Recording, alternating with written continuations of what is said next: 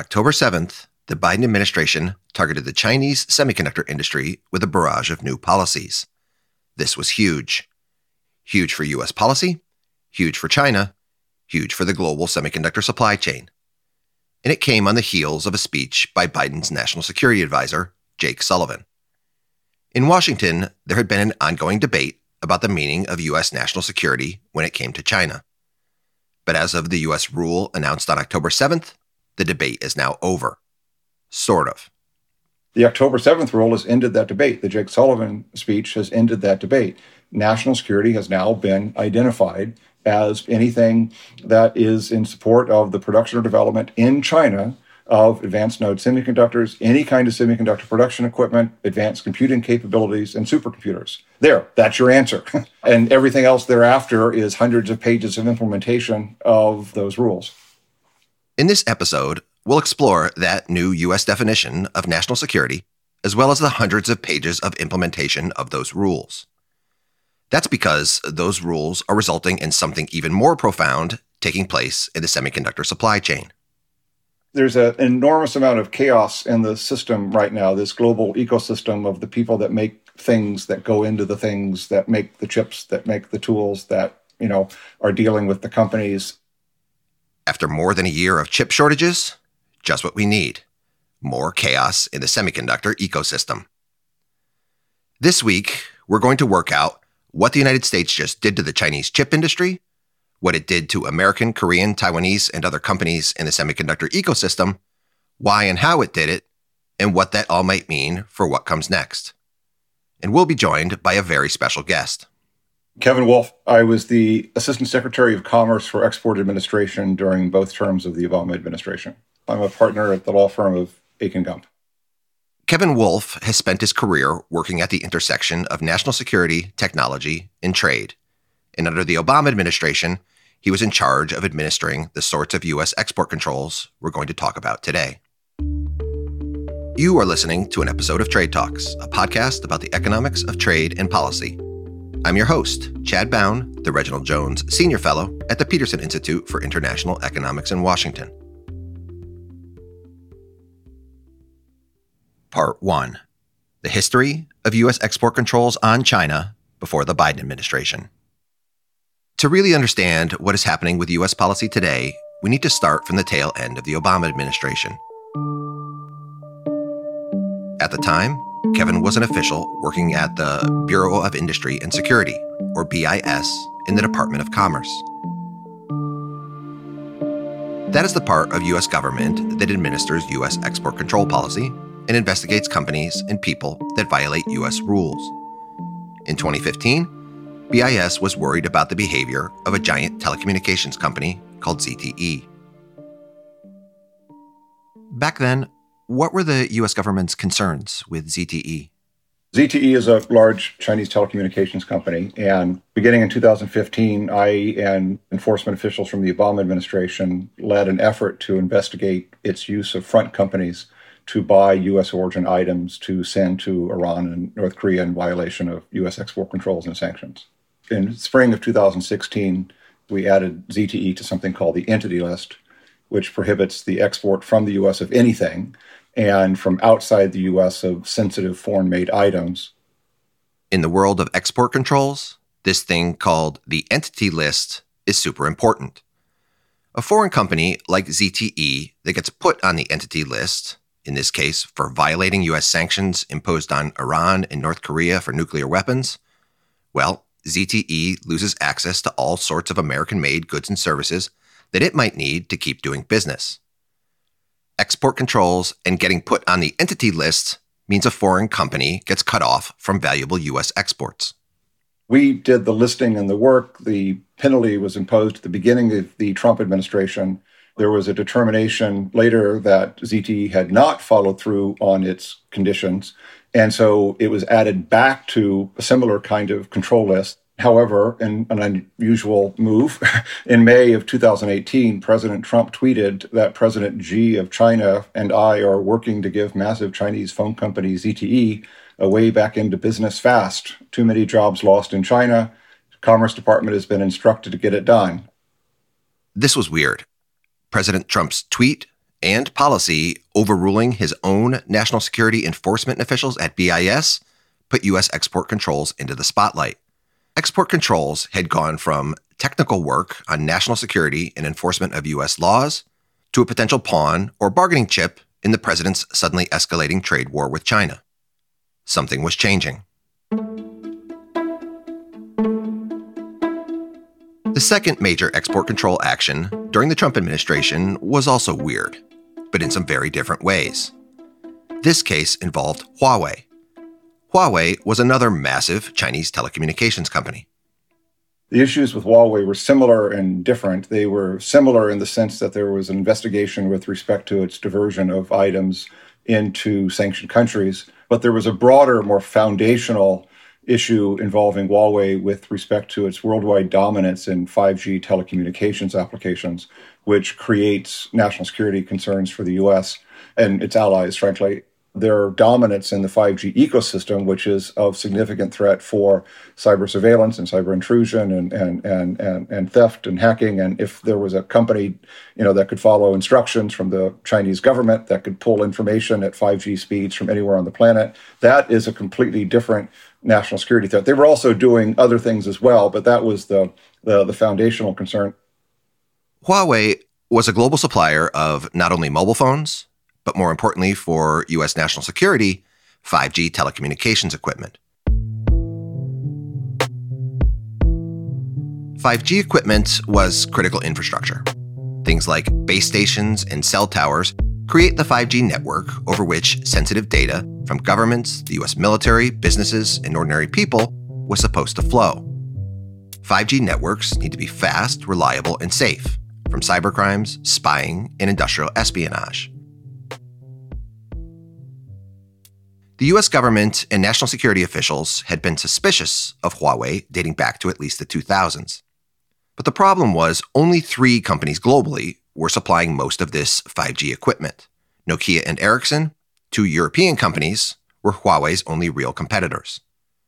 With no American companies to protect or promote, the U.S. government was concerned that the critical telecommunications infrastructure of the future was going to end up entirely in the hands of this Chinese company, a company that it worried had ties to the Chinese military, and which, under Chinese law, might be compelled to turn over sensitive data going through its 5G network to the Chinese government. In May of 2019, the U.S. government decided to act. And in May of 2019, the Trump administration's BIS added Huawei to the entity list, which, just like with ZTE, prohibited all exports from the United States of any kind, any U.S. origin items, and sensitive foreign-made items made with U.S. technology to Huawei and most of its affiliates. This is where semiconductors first come into the story. Semiconductors are those ubiquitous tiny chips found in everything: cars, washing machines, computers, data servers, video games, robots, mobile phones. All require these chips. 5G telecommunications equipment, those base stations and cell towers that Huawei was making that the U.S. government was so worried about, required semiconductors as critical inputs as well. By putting Huawei on the entity list, the Trump administration was trying to control this worrisome Chinese company's access to semiconductors. The problem was the policy didn't work. Over the course of 2019 and into early 2020, the administration realized that their objective of shutting down the ability of Huawei to make 5G items for distribution worldwide was ineffective. U.S. companies and foreign companies, so long as they made their commercial products outside the United States, they weren't subject to any U.S. export controls. They could be sent from outside the U.S. to Huawei, and it was creating an unlevel playing field. If you shipped it from the U.S., it was illegal. If you shipped it from outside the U.S., with rare exceptions, it was perfectly legal. This policy was almost a disaster. Understanding why requires coming to grips with 2 important parts of the story. The first was the reality of the global semiconductor supply chain. With the Trump administration's action, only semiconductors exported from the United States were subject to these new controls. The problem there was that only a tiny share of semiconductor production globally took place on U.S. soil. Even chips designed by famous U.S. companies were often physically being made by semiconductor plants, what are called foundries, in places like Taiwan or South Korea. U.S. export controls couldn't touch those chips. The new U.S. policy wasn't stopping the massive shipments to Huawei of all the semiconductors being made abroad. For the second part of the story, we need to explain a little about how the international legal system for export controls works, and how it wouldn't work in a case like this.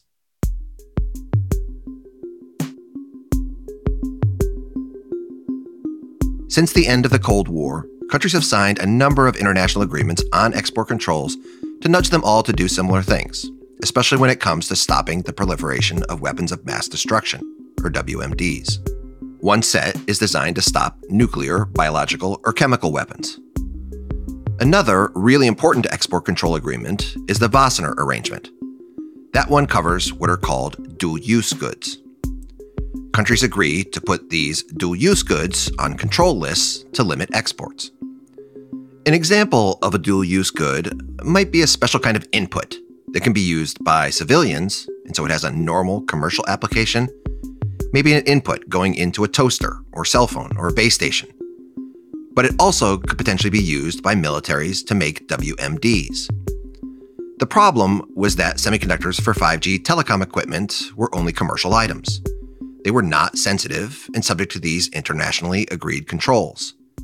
That meant that under the classical way of doing export controls, no other country had them on their list. Okay, put those two parts of the story together, the economic reality of the global semiconductor supply chain, and that semiconductors were mostly not a sensitive item that other countries had agreed to control, and you can see the problem with the Trump administration policy on Huawei. Or now two problems. First, their national security objective was failing. Huawei could still get access to chips from foreign countries, so the U.S. government had not cut them off after all. But second, the administration had created a new problem. The only companies suffering from the U.S.-only export controls were the ones manufacturing chips on U.S. soil. By being cut off, those American companies were going to lose sales and profits in the incredibly competitive and fast-paced global semiconductor industry. Having decided to produce in the United States had suddenly put those companies at a big disadvantage globally. This was the unlevel playing field that Kevin mentioned, and the field was being made unlevel by the U.S. government's own policy. Trying to fix the problem it had created, the Trump administration turned to something called the Foreign Direct Product Rule. In August of 2020, the Trump administration expanded greatly upon this direct product rule, applied it to any foreign-made item made with any kind of semiconductor, electronic, or computer or telecommunications technology of any sensitivity that was U.S. origin, or, here's the kicker, if the foreign-made item, such as the semiconductor, was made in a facility that used U.S. equipment. And since every foundry on the planet uses U.S. tools and equipment, then by definition, every foreign-made semiconductor on the planet, if they're destined to Huawei, became subject to U.S. export controls and licensing requirements in August of 2020. This was so important. This meant that American plants would no longer be the only ones cut off from supplying chips to Huawei. Foundries like TSMC in Taiwan or Samsung in South Korea, really any manufacturing facility on the planet, faced U.S. export controls that would not allow them to make semiconductors for that Chinese company. The Foreign Direct Product Rule, that was the legal hook, and it relied on a quirk in the semiconductor supply chain. Every manufacturing facility on the planet had one thing in common. They all used tools that were being made by companies on American soil. That is what was now being controlled. A huge part of this entire story involves three important American companies: Applied Materials, Lam Research, and KLA. You've probably never heard of them, but these are the companies making the equipment that everyone needed. With these companies, the U.S. government had found its choke point in the semiconductor supply chain. The U.S. export control strategy was to give foreign semiconductor manufacturers, like the TSMCs and Samsungs of the world, a choice. They could stop selling chips to Huawei and continue to use their U.S.-made equipment, or they could keep selling to Huawei, but they would be cut off from access to these top-of-the-line American tools. Did this approach work? Yes, with respect to the objective of shutting off U.S. and non-U.S. made items necessary to make cell phones and base stations and all the other things that Huawei makes, it was extremely effective. Companies all over the planet immediately started complying and applying for licenses. There was another important difference with the new U.S. export controls imposed on Huawei. The Trump administration, for the first time really in the history of entity-less policy, created a licensing policy announced by the president personally. It took a while to ultimately settle on what the licensing policy would be. But essentially, if it was for 5G or in support of 5G applications, those licenses would be denied. But if it was for a 4G application or something less, the Trump administration adopted a policy of granting licenses, authorizing the export of those items. This was another way that export controls were changing. It used to be that if a company like Huawei got put on the entity list, it could not get access to any exports at all. None. Now, Huawei could get some exports, but only of inputs needed to make 4G, the older telecommunications equipment. For 5G, the answer was no. Companies were not going to be granted a license to ship to Huawei the chips or any other inputs it needed to make the networks of the future. Again, that included semiconductors made anywhere in the world because those chips were manufactured at foundries using American tools. Administratively, for any potential inputs now going to Huawei, the U.S. government had to set up a process to decide which were okay and which ones were not okay. It would need a new system to process all of those requests for licenses.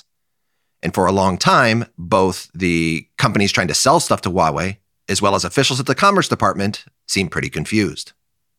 With respect to the Commerce Department, they were now processing applications by non-U.S. companies that were affected by these rules and had to decide what really was the policy. And there was, over the year and a half, 2 years of this, an extraordinary amount of evolution and change and massive uncertainty as to exactly what the government was trying to achieve. And so there was a lot of uncertainty as to which licenses would or would not be granted over the course of 2020 in particular.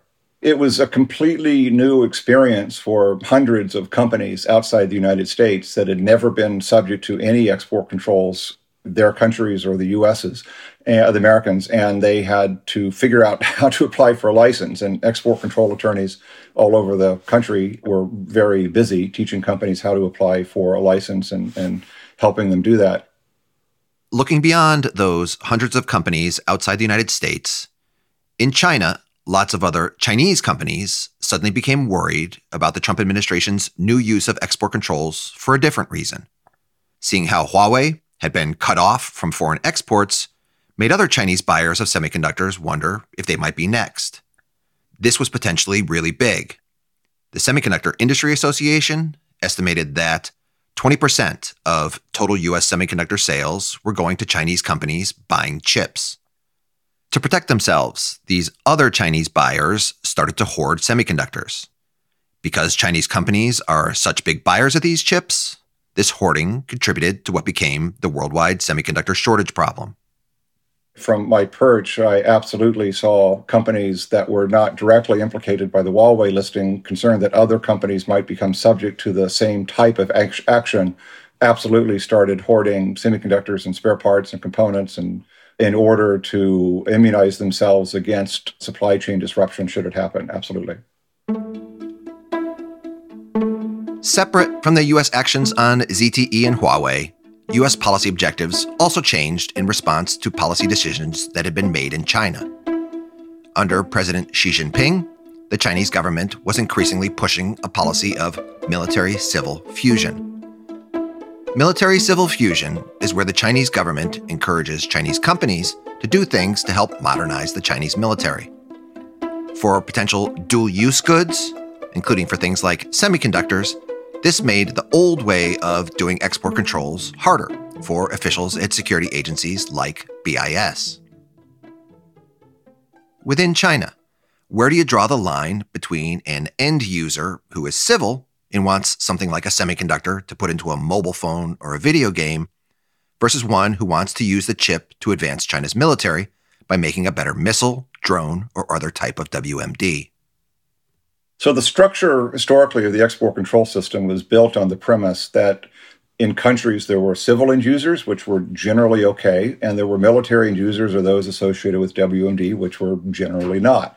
And the whole purpose of the dual-use side of the export control system was to try to identify the types of items that, if diverted for a military application, would be harmful or contrary to national security interest, but not to affect those otherwise dual-use or commercial items for purely civil end uses. And over time, including during our administration, given Chinese state policy of requiring civil firms to comply with demands from the military to support military modernization, it became ever more difficult, and now I would suspect almost impossible, to distinguish between a true civil and a true military end user given that Chinese state policy. And that sort of completely upsets the whole point of a dual-use export control system and makes the old way of thinking not really viable anymore as a result of that change in Chinese policy. With the whole point of dual-use export controls unraveling, in the last days of the Trump administration, the U.S. used this military-civil fusion motive to apply a third important set of new export controls. The December 2020 action targeted SMIC, the Semiconductor Manufacturing International Corporation. SMIC was China's largest manufacturer of certain types of semiconductors. Like the second action taken against Huawei, these new controls would cut off SMIC from buying U.S. tools to make chips. The U.S. government's stated concern was that SMIC was making semiconductors for the Chinese military. Semiconductors are right at the heart of that civil-military fusion concept because of how significant they are to the functioning of, well, anything. Any military item, any commercial item at some level needs semiconductors of greater or lesser sensitivity, and SMIC being the largest semiconductor manufacturer on the logic side in China obviously was right at the center of that policy concern. Also, in a completely novel approach, it wasn't just a complete ban on all exports to SMIC, which before Huawei was normally the case. Rather, if it was for use in producing or developing an advanced node semiconductor, then the license wouldn't be granted. And if it was for something else, a mature node chip, then it might be granted. The new part of the December 2020 policy targeting SMIC was the way it distinguished between types of semiconductors. This was big. It was sort of like how the export controls on Huawei differentiated between 4G and 5G, between the old and new technology. Here, American companies could still sell equipment to SMIC to produce mature nodes, sometimes called legacy chips, the older technology stuff. That was still okay. What was not okay was American companies selling tools that SMIC needed to make advanced node semiconductors, the smaller, faster, fancier chips. With military-civil fusion, this Chinese company producing advanced node semiconductors would be a U.S. national security threat. Looking ahead, the export controls imposed on SMIC would turn out to be an early version of the Biden administration's approach announced on October 7th. Looking back at these last two U.S. export control actions, the one on Huawei and the one on SMIC, in both cases, the U.S. did them unilaterally.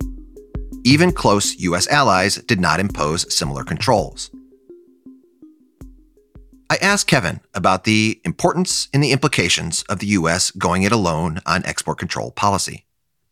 There's a fundamental concept within export controls, and it's baked into the law as well, the Export Control Reform Act, that unilateral controls tend to be less effective because if they're U.S.-only controls, then the same items can be purchased from non-U.S. companies. There are a lot of very clever people outside the United States that make things too. And if your goal is to cut off a thing moving to a country or an end user of concern to make it more effective or effective at all, is to have allies impose similar controls. And the other big difference is that when you have U.S.-only controls, you by definition are giving those markets to their non-U.S. competitors who are not subject to any similar controls on exports of similar items from their country. And particularly in these high-tech spaces, the R&D is critical to success because you need massive amounts of exports in order to fund the massive amounts of R&D to do the innovation to create the next generation of your clever product. And if you don't have the money to invest to do that, and your competitor outside the US does, eventually they will out-innovate and out-compete you. And so although unilateral controls are absolutely very effective in the short run, given dominance of US in key sectors, and in fact sometimes should be done regardless of effectiveness, particularly if it's for a human rights related concern or there's a law enforcement issue or something unique. So I'm not, by the way, at all, saying that unilateral controls are always bad as a policy matter. But in the main, if your goal is to stop something to get to a country or a company, you need allies to do it as well. The U.S. export controls targeting Huawei especially were also pretty extraterritorial, meaning they were impacting companies not located on U.S. soil. How do foreign governments, even in allied countries, generally feel about these extraterritorial U.S. actions impacting their companies? On the countries, they generally bristle at the extraterritorial jurisdiction of U.S. law over their companies. And they wouldn't say it, but it is something that frustrates and upsets otherwise very polite, good allies. Other allies love it because they may have the same policy concerns and they don't have the legal authority or the political will in their countries to impose the type of controls that the U.S. has. And they think, personally, great, the U.S. is doing what I would love to be able to do in my system, go get them. But I absolutely heard both of those answers over time.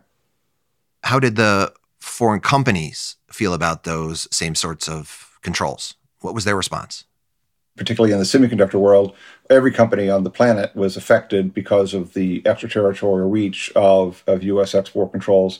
And they bristled, of course, at the imposition of billions of dollars of limitations imposed on foreign-made items that were not sensitive, that were not controlled by their country, from outside the U.S. going for what they understood to be was a completely commercial application. And they bristled at it.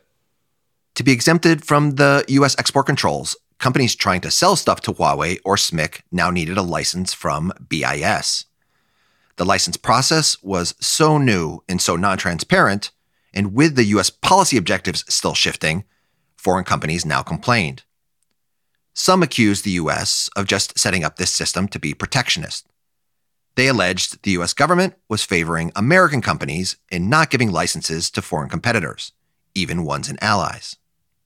I heard those stories a lot. Everybody in the business thinks that their competitor is being favored, and foreign companies think that American companies are being favored, and American companies think that foreign companies are being favored.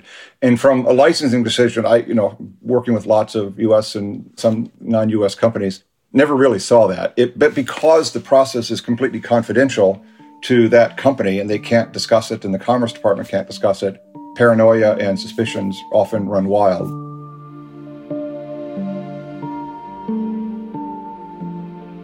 Part 2. U.S. export controls on China under the Biden administration.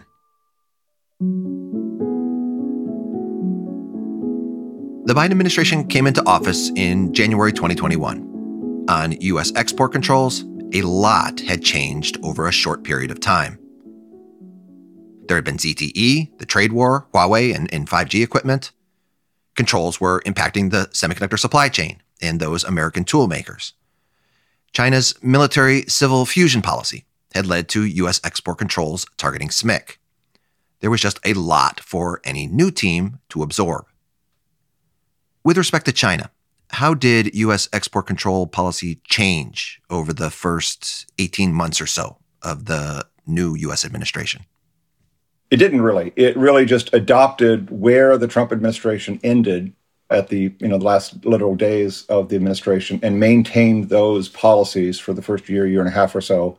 And during this time, there were several things going on. They were, as administration, developing a coherent narrative across all areas and other issues related to China. And second, it took a long time to get political officials in place in order to be able to administer the system. So the first year or so, it was just maintaining where things ended at the end of the Trump administration.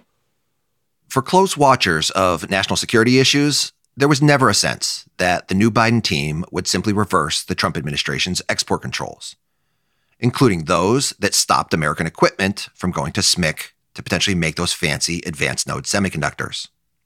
Yeah, it was clear from the beginning of the administration, and even before the administration, that The people at the National Security Council had fundamental national security concerns with respect to advanced node semiconductors in China and their per se relevance to the modernization of China's military and weapons of mass destruction fleet. And so it was always clear for those who follow things that people write, even before they joined the administration, that something significant was going to happen on the advanced node semiconductor and semiconductor production equipment as a policy matter. But exactly what it would be was largely unknown. With the Biden administration and export controls for semiconductors, something important was coming, but exactly what and when was unclear. Then, in the summer of 2022, two big things happened.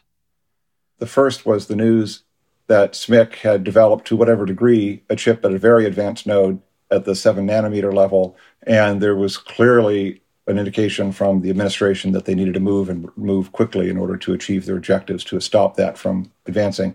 And then there was, I believe, from all indications, a great deal of concern at the Chinese reaction to Speaker Pelosi's visit to Taiwan, and that enhanced the national security concern with respect to doing something significant through export controls and many other vehicles. SMIC, that same company that the Trump administration had put on the entity list to stop it from getting tools to make more advanced node chips, it had managed to make progress anyway. That, combined with China's massive military response to House Speaker Nancy Pelosi's visit to Taiwan, the democratic island that Xi Jinping has said he wants to unify with the communist mainland, those events set the stage for what happened next. On September 16th, National Security Advisor Jake Sullivan gave an important speech which spelled out the Biden administration's national security objectives for export controls. On export controls, we have to revisit the longstanding premise of maintaining relative advantages over competitors in certain key technologies. You see, we previously maintained a sliding scale approach that said we need to stay only a couple of generations ahead. But that is not the strategic environment we're in today. Given the foundational nature of certain technologies, such as advanced logic and memory chips, we have to maintain as large a lead as possible. That was really the first coherent articulation of what national security meant when you're outside the scope of items that have some identifiable relationship to the development or production of weapons or military items or classical export control considerations. He also said quite explicitly in his speech that the era of sliding scale changes with the evolution of technology is over. Whereas for things that had historically been controlled, an unwritten rule was that in the policy consideration, so long as we're staying a couple of generations ahead with respect to this otherwise commercial item, then that was acceptable. And he said that's over, and now the objective is to maintain as large of lead as possible. Let's dig into that a little. Can you give me an example that might explain what Jake Sullivan meant by this sliding scale and maintaining as large a lead in technology as possible? You're holding up your iPhone there. Okay, go ahead. I've used the example of cell phones to the end of sliding scale era being over. So when I started in export controls 30 years ago, the GPS system in here that allows you to navigate was highly classified and strictly export controlled because it's what is used to direct missiles to targets. The encryption capability in here was controlled as some of the most strict munitions list items because of its encryption capabilities. And the processor in here, I think, would have met the definition of a supercomputer back in the day. So the sliding scale is for commercial items that aren't bespoke or inherent to military applications, the sliding scale has been to gradually release the controls on them once they become widely available commercial items. What the significance of the Jake Sullivan speech is, he said that we must maintain as large of lead as possible, and that this era of moving the goalposts every couple of years to account for evolutions of technology is over. Maintaining as large a technological lead as possible is one of the Biden administration's important new policy objectives set out by that speech on September 16th. But the administration did not put those new objectives into place or make any policy changes until its sudden announcement on Friday, October 7th. We're watching chip stocks getting hit hard in overseas trading today following Friday's announcement by the Biden administration the new export rules on chips. rules restrict the sales of semiconductors made with U.S. technology.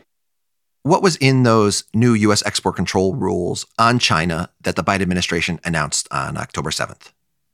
The October 7th rules are focused on limiting in China the development or production of four things: advanced node semiconductors, semiconductor production equipment of any type, advanced computing capabilities, and supercomputers. And the U.S. government is implementing this objective through novel uses of lists of controlled items, through controls on activities by U.S. persons, and extraterritorial reach with respect to foreign-made items going to specific Chinese companies. Let's start with the first of those, advanced node semiconductors. This is production of fancy, small, fast chips. The regulation is pretty specific about what types of chips were being targeted: advanced logic, advanced DRAM or dynamic random access memory, and advanced flash memory chips. The policy is restricting U.S. exports of the top-of-the-line tools made by American companies from going to facilities in China making semiconductors. Let's try to sort through which companies in China are affected and how. There are a number of foreign-headquartered multinationals making chips in China: Taiwan's TSMC, South Korea's Samsung and SK Hynix. Even the American company Intel still has a plant that is in the middle of being sold off to SK Hynix. Do the new U.S. export control rules apply to even those four companies' semiconductor plants in China? Yes. So the rule as written did not distinguish between if it's a company headquartered out of China or a Chinese headquartered company. But what the administration said in the rule was it was going to treat differently the companies that were headquartered out of China than the companies that were headquartered in China. The rule was fairly explicit that if you're a Chinese headquartered company, the licensing policy for any exports or covered activities to a facility that does one of these types of advanced node work would be denied, no exceptions. You can't get the U.S. item or the benefit of the U.S. service for it. If, however, you were a foundry that is headquartered outside, there would be a case-by-case review policy. Okay, there would be a case-by-case review policy for the four foreign headquartered multinationals that we mentioned that had plants in China. The existence of such a policy was announced on Friday, October 7th. But some of these controls were going into effect right away, and the foreign companies needed licenses to keep those plants pumping out chips. And those licenses, presumably determined after the case-by-case reviews, were not announced with that new rule on October 7th. Nowadays, you are a private sector lawyer with clients to deal with. So what happened? Yeah, that's actually probably the 4 longest days of my professional life. It sounds very simple now, but those licenses for the 4 multinationals and the companies that export to them were not announced on the same day as the controls, Friday, October 7th, before a holiday weekend in the government. A lot of companies that were affected had to scramble because some of the rules became effective immediately on Friday and others of the controls were becoming effective on U.S. persons the following Thursday. Now, again, for the Chinese-owned companies, nothing has been granted as far as I can tell, and it's just a per se denial policy. But for the 4 multinationals, there's been a reprieve of a year to decide what the right policy should be for non-Chinese-owned companies manufacturing advanced node semiconductors in China. The companies and BIS scrambled, but Commerce got licenses out to the 4 multinationals before the controls went into effect. So none of them had to even temporarily shut down their plants. But how should we interpret the fact that these licenses are for 1 year only, as opposed to, say, 18 months or 2 years or something else?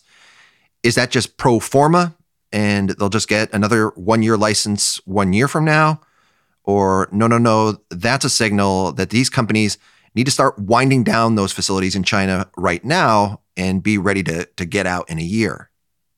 There is no pro forma. This is all completely new. Remember, the policy goals, the objectives, the approach, everything about this is non-traditional, non-classical. So it's all being made up on the spot. I don't know if anybody has decided what's next. And a lot of that will be a function of diplomacy, of working with the allies bilaterally and trilaterally, what happens in the multilateral regimes, the Wassenaar arrangement in terms of whether some of these controls can be made multilaterally.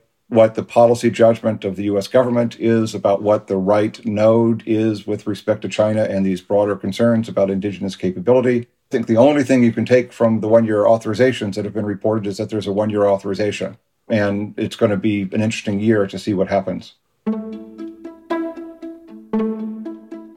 How did the export controls that the Biden team announced on October 7th compare to the Trump administration's export controls applied to SMIC? The SMIC policy was the grandfather of the October 7th policy for the mature versus advanced concept. But the Biden team used every other tool that either had already existed or ones that hadn't existed in order to have sort of a comprehensive policy of cutting it off, not just for one company, but for the entire country. If it's advanced node, we're cutting it off completely, minus the 1 year for the multinationals as we sort it out. But for mature node, one reason it's so complicated of a rule is they went out of their way not to affect, once people understand the rule, there's going to be a lot of chaos for a couple of months as people figure out what's actually prohibited and permitted.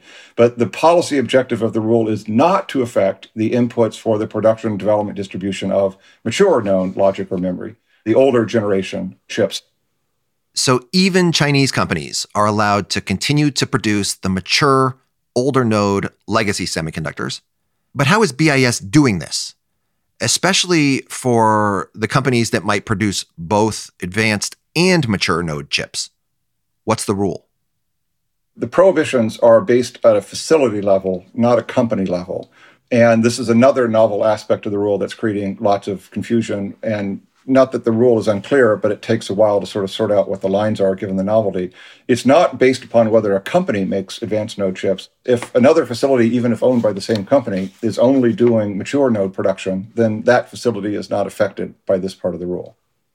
One way to look at this, then, is that the U.S. government could have gone farther and said, we're not going to allow any U.S. equipment or any U.S. persons to service any Chinese-owned facilities, even the ones manufacturing the matured node chips.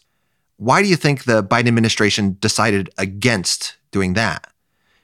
Is this out of recognition that we're still suffering chip shortages, even for mature node chips, and China is a massive producer, and if the U.S. were to stop their ability from making even those chips right now, that might hurt the auto sector and other downstream industries that buy those semiconductors? And we don't want to make supply chain disruptions worse than they already are. The rules implemented are remarkably consistent with the policy vision of what national security means that Jake Sullivan articulated in his speech. So the answer to your question is a reflection of a determination that mature node chips in China are not per se a national security threat, and the export control rules don't apply to them. And so I don't know what internal discussions were had about those other impacts on the supply chain, but to take it at face value, the reason the rules were not applied to mature node chips is because the national security assessment was focused on the advanced node capabilities. I want to move on to some of the other parts of the global semiconductor supply chain caught up in all this. Obviously, Chinese semiconductor companies trying to make advanced node chips are going to suffer if they can't get access to American equipment and tools from companies that we mentioned before, like Applied Materials, Lam Research, and KLA. The main competitors of those three companies include Tokyo Electron in Japan and ASML in the Netherlands. How are all of those companies likely impacted by these new rules? I mean, there's obviously a significant negative financial impact on those companies, and I'm referring to the U.S. companies. For the two primary non-U.S. competitors, one in Japan, one in the Netherlands, I don't know if this has any effect on them. In fact, I think in one of the media reports, they said it would only have a tiny effect because they implied that they've been able to develop their tools without U.S. equipment, without U.S. technology, and can wall off any U.S. persons that are involved in providing support. So the impact is very different depending upon whether it's a U.S. tool company or a non-U.S. tool company. On the issue of unilateral export controls, from the beginning of their administration, the Biden team has emphasized the need for the United States to work with allies. This October 7th policy decision was so big. We've barely scratched the surface, but we've already managed to describe how the new U.S. export controls are impacting companies headquartered in South Korea and Taiwan, as well as those that are making tools, like Tokyo Electron in Japan and ASML in the Netherlands. At an event at CNAS on October 27th, so after the export controls were imposed, Biden administration official Alan Estevez, the Undersecretary of Commerce for Industry and Security at BIS, spoke about how the Biden administration was working with allies to turn these unilateral export controls into multilateral controls that the allies would impose too. I know there's going to be some questions about where's the multilateral and what we just did, and I will say that's a work in progress. We moved out at this point because we felt we needed to for the national security reasons. We were talking to our allies. No one was surprised when we did this. And they all know that we're expecting them to cover likewise. And we're working those details with the specific allies around that. For the U.S. tools that we put on the list, the 11 or so tools, those are U.S. only made. There is no foreign competition for those tools. That's not to say that ASML or Tokyo Electron couldn't develop those tools over time. That over time, I expect to have a multilateral deal done before that time. So we expect to have a deal done in the near term. Again, this was not a surprise to our allies. What we keep hearing is, ensure that you also, U.S., have skin in the game. We've shown we have skin in the game. We've taken action. We viewed it as a down payment for what we're going to do. And the discussions we're having are good. Okay, Kevin, we've gone through the new October 7th rules for advanced node semiconductors. That same announcement put similar types of controls on exports of American inputs, potentially going to Chinese semiconductor manufacturing equipment and tool makers. This is designed to stop Chinese companies from making tools for foundries that might otherwise be supplied by Applied Materials, Lam Research, and KLA. Next, I want to turn to the controls on two more things you mentioned as being covered by the October 7th announcement: advanced computing capabilities and supercomputers. Let's start by describing what is in these new rules for artificial intelligence and the challenges with developing export control policy for AI.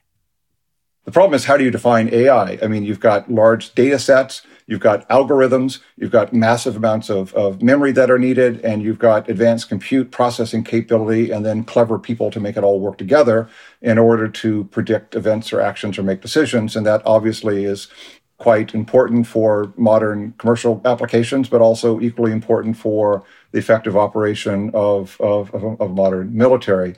And given the civil military fusion policies that we described earlier, it is of particular and unique and profound significance with respect to Chinese capabilities in that regard.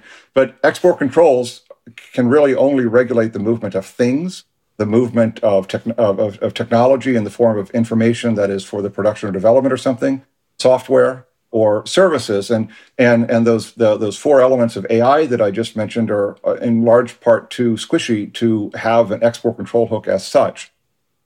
One challenge for the AI ecosystem is that export controls can mostly only stop the movement of things. As Kevin said, AI is squishy. Earlier this summer, American semiconductor companies like NVIDIA and AMD reported that Commerce had asked them to stop selling to China their advanced GPU chips, or graphics processing unit chips, that might be used for AI. As part of the AI ecosystem, those chips for advanced computing were also tied into the October 7th announcement.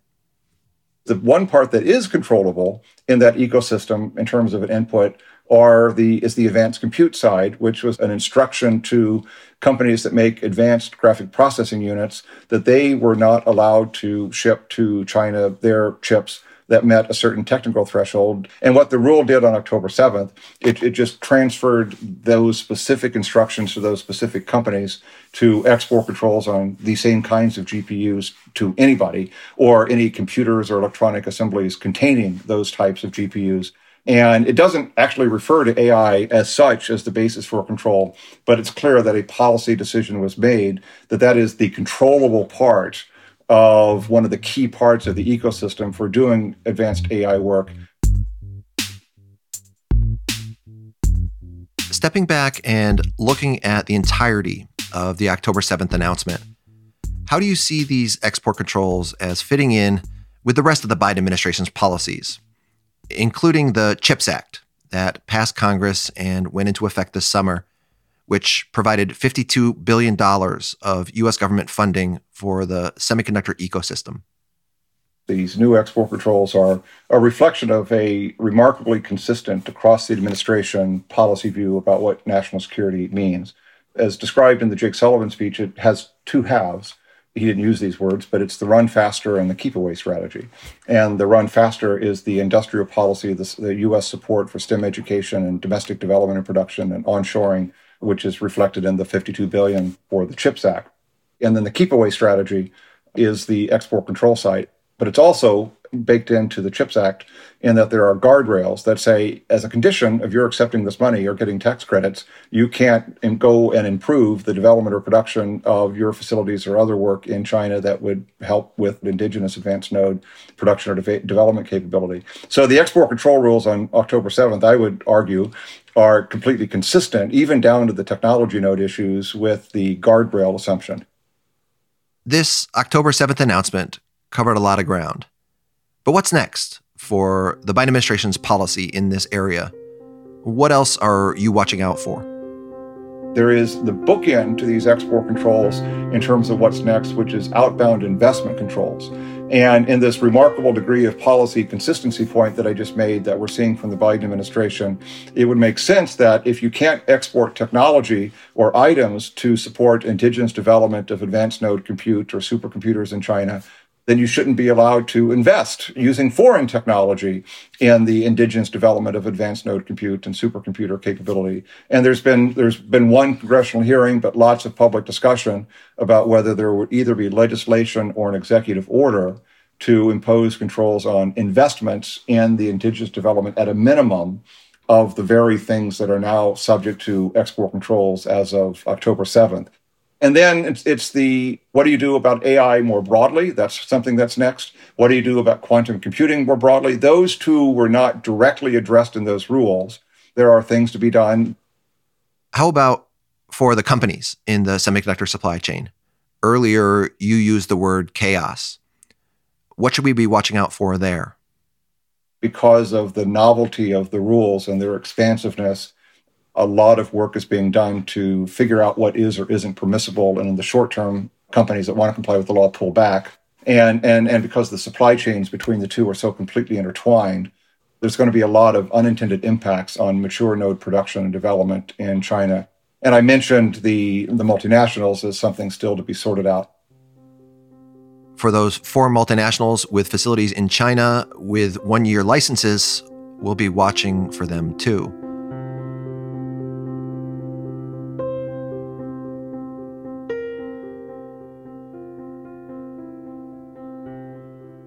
Now I want to turn to China. As we're recording this, there's not yet been a formal policy reaction from China, and so that's something we'll have to watch out for as well. But I want to ask you a different question. I know you're no longer in government, and so you haven't seen all the latest intelligence on Chinese military advancements and capabilities. But how would you respond to the concern that what the United States is really doing here is slowing down China's economic development? By trying to develop its own semiconductor industry, China was just trying to become more innovative to help its economic growth. China's policies were part of any emerging economy worried about the middle income trap. And with these export controls, what the United States is really doing is hurting the Chinese people by slowing their prospects for economic development. I hear those arguments, but I take the administration and believe it personally of the inherent significance to the modernization of a military and weapons of mass destruction fleets through the use of advanced node semiconductors, advanced node computing, and supercomputers. And I really do believe that the driving mission, the national security objective of the people making these decisions is to achieve that objective given actions of Chinese policy. I mean, the rule referred to an intelligence assessment of Chinese motives and intentions with respect to this capability for their weapon systems and for their militaries. And people, of course, take all sorts of inferences how they want in terms of what the true motive is. But if you read the preamble of the rule, there's nothing about any of that as part of the motive or the policy or the intent or the impact. And it's all tied directly to an ecosystem combined with Chinese motives, combined with Chinese civil military fusion policies, combined with the significance of this capability to make modern weapons, that these rules were implemented. So that may be the effect. People will say that who have other agendas, but I take the administration's stated policy objectives at face value. And from my experience in government, it all makes perfect sense. As my last question, I want us to look for any possibility for optimism. Is there anything in this October 7th announcement that might be seen as an off-ramp? Something that says if Chinese firms stop doing X, then they can get access to these exports and technology again. The anti-list is just one tool in a broader suite of tools this administration is using, and there is no off-ramp. I mean, it's the country of China, which is the issue. It's the ecosystem of China. It's the state policy of China to blend civil and military applications and to acquire purely civil items of advanced capability for use in modernizing its military, which is the threat. So there's nothing baked into this rule or the policy considerations that would suggest that there is an off-ramp, and because there's no reality that Chinese government is going to change any of those policies that I just summarized. Kevin, thank you very much. Happy to help.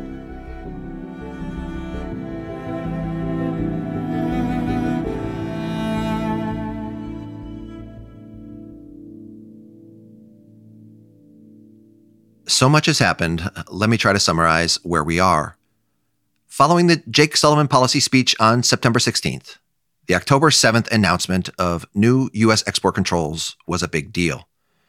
The U.S. government is telling Chinese companies that because of the Chinese government's military-civil fusion policy, those companies can no longer rely on American equipment or services or people to help them develop their advanced semiconductor industry. Because their country is a military threat, their indigenous industry is now on its own. Foreign headquartered companies making chips in China, like TSMC, Samsung, and SK Hynix, have been given a reprieve. These companies have tens of billions of dollars of plants and equipment sunk in China, and they are making massive amounts of chips that the world still needs right now. The rule allows them to keep making semiconductors in China for another year. Beyond that 1 year, we'll see. The U.S. policy is likely to disrupt the semiconductor supply chain, but how much more chaos to expect is still unclear. American equipment companies are going to lose out by no longer selling their tools to certain Chinese facilities. At the same time, governments in other countries, including the United States through the CHIPS Act, but also in Europe, Japan, and elsewhere, are spending tens of billions of dollars to help fund new semiconductor manufacturing facilities being built outside of China. The need for new equipment at those plants may help ease the sting facing U.S. toolmakers losing export sales to China. In terms of working with allies, these new U.S. export restrictions were done unilaterally.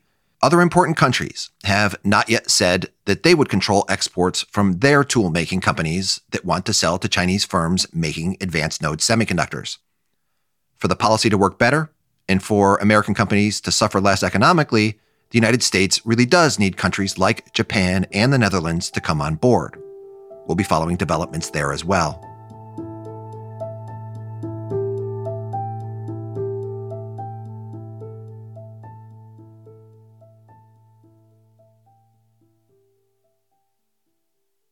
The last point is that there is no end in sight. It seems like there are serious national security reasons behind this policy. But it is not good news for the Chinese people or China's economic development. There is no sort of off-ramp, and China is also likely to respond. Lots to worry about here beyond simply international trade. This is probably one of the most important, but also one of the least fun episodes I have ever had to put together. And that is all for Trade Talks. A huge thanks to Kevin Wolf, formerly the Assistant Secretary of Commerce for Export Administration during the Obama administration, and now a partner at the law firm of Aiken Gump. Thanks to Melina Kalb, our supervising producer. Thanks, as always, to Colin Warren, our audio guy. Do follow us on Twitter. We are on @trade__talks. That's not one, but two underscores, @trade__talks.